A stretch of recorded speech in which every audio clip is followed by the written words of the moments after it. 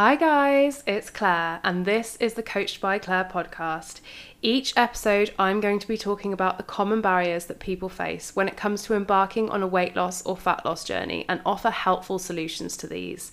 I'm going to talk a bit about my own journey and my own experiences with fat loss and some random little tidbits about my life that you might find interesting.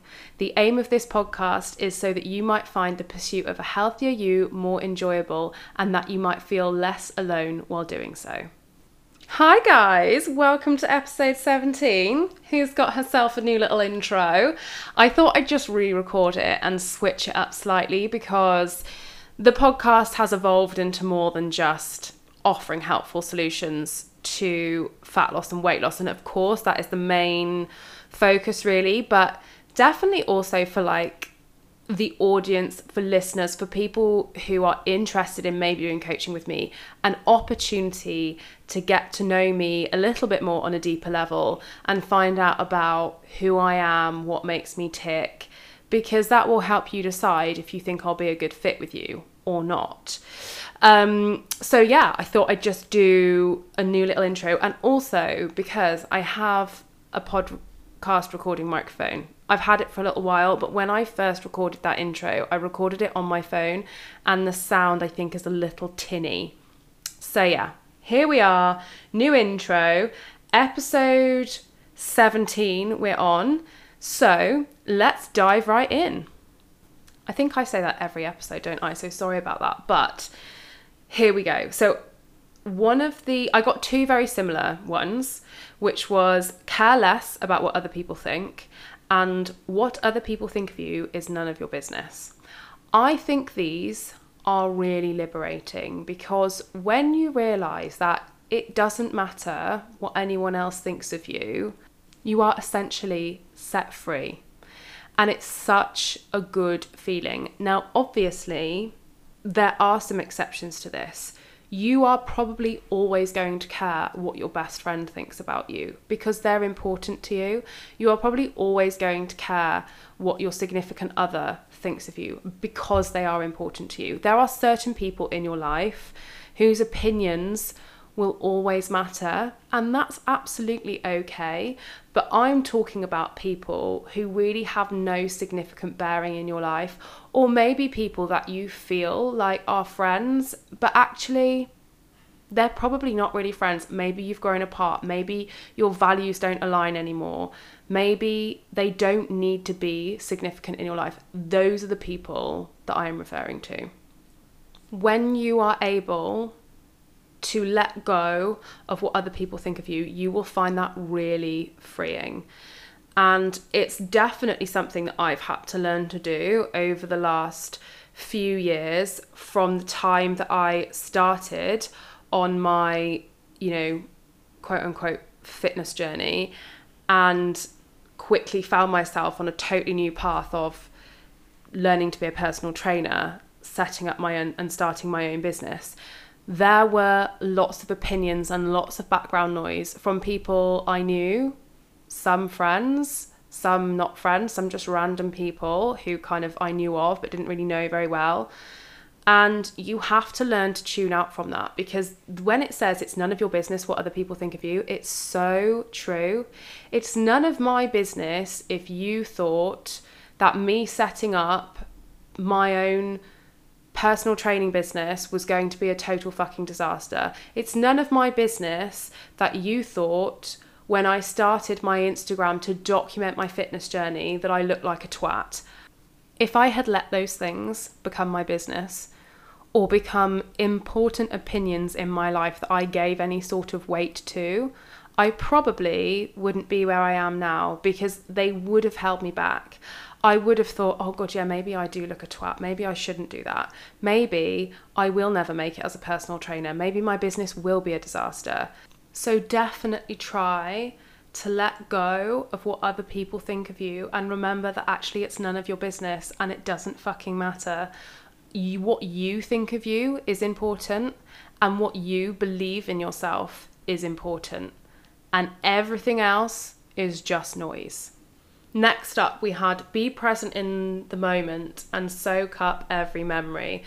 And I just love this because I think it's really important for us all to remind ourselves from time to time that this is an important thing to do. Like, yes, social media, mobile phones are very much a part of the times that we live in. They're not going away.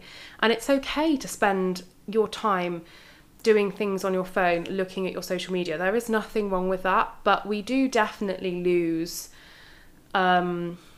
a portion of our attention and memory making possibilities to our phone screens. And sometimes it's just nice to actually focus on what you're doing. I really enjoy taking photos of my walks in the morning with the dogs. I love taking pictures of the sun when it's out. I always take a picture of that fucking gate if anyone sees it on my Instagram. I like taking little videos of the dogs running around. And that's fine. But it does sometimes lead me then to, well, I'll just upload this to Instagram quickly, or oh, I'll just check my emails quickly, or I'll just open TikTok quickly. And then before I know it, I've spent 10 minutes of my walk looking down at my phone instead of just watching my dogs running around and being present in the moment. And I actually find I'm far more creative and I have far better ideas when I switch off a bit from my phone. And even when I switch off from listening to podcasts and audiobooks and voice notes from my friends. So I'm trying to, not that I don't love my voice notes from my friends, because if you know me, you know that I fucking love a voice note. But sometimes I do think it's important to just listen to the birds singing. Just allow yourself to be alone with your thoughts and be present in that moment. And particularly if you're with other people, that's really important as well, because that is where you're going to be making memories, where insightful conversations are going to take place, and where funny shit's going to happen when you're not so engrossed in your phone or other things that distract you from being so present in that moment.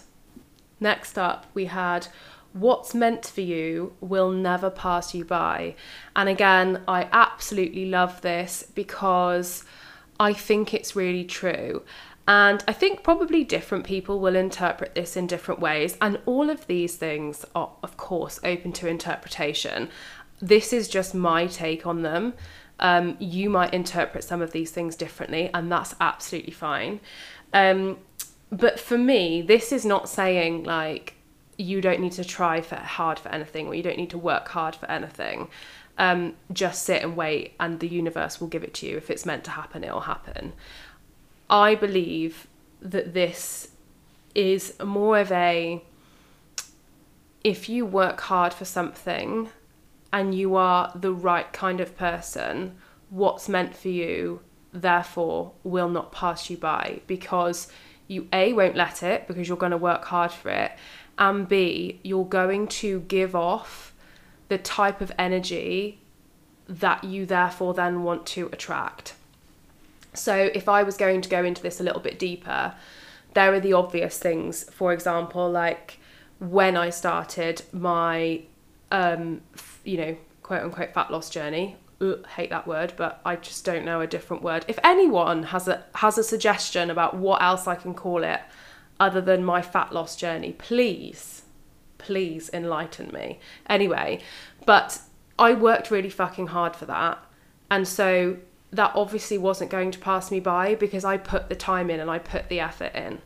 Qualifying as a midwife, that wasn't going to pass me by because I was determined, I put the time in and I put the work in. The same as qualifying as a PT.